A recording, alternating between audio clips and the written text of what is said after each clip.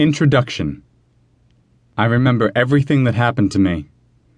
Sitting on the bench in high school, sitting on the bench in college, I remember all that.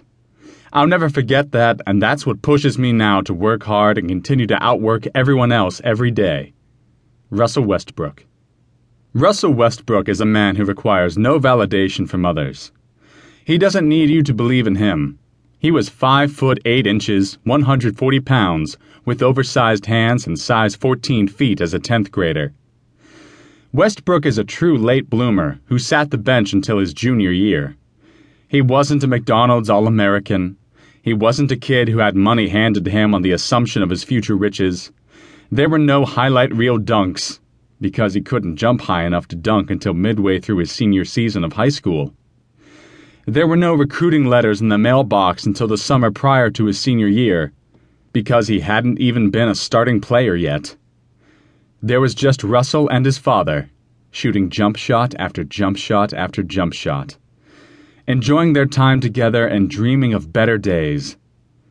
The world did not seem to need him at that moment. His heart knew better.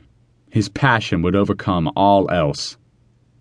The story gets happy, and it does so because of what lies inside Russell Westbrook the man. One of his greatest strengths, and the cause of his recent persecution, is his never-ending belief in himself and what he is capable of. What some have come to call selfish is the very thing that has made him great and helped him get to where he is today. Westbrook soon grew to be 6 foot 3 inches and 187 pounds of pure chiseled athleticism.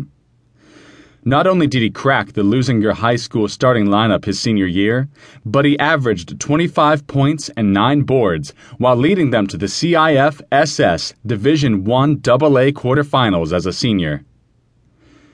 The letters that took so long to come turned into scholarship offers and promised of glory and fame. He would no longer have to settle for Crichton or Kent State or some other small school. Now he had his choice of many schools, including the one he always dreamed of playing for. He signed with UCLA. There he, along with teammates Darren Collison, Kevin Love, and others, led the Bruins to a second straight Final Four appearance as a sophomore. He eventually even managed to get a few dunks to fall, too. Flashing forward to the present, Westbrook is a star player on an elite team.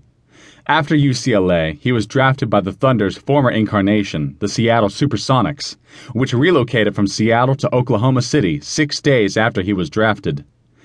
To this point in his career, Westbrook has been a 3-time All-Star, a 3-time member of the All-NBA Second Team, and a member of the NBA All-Rookie First Team.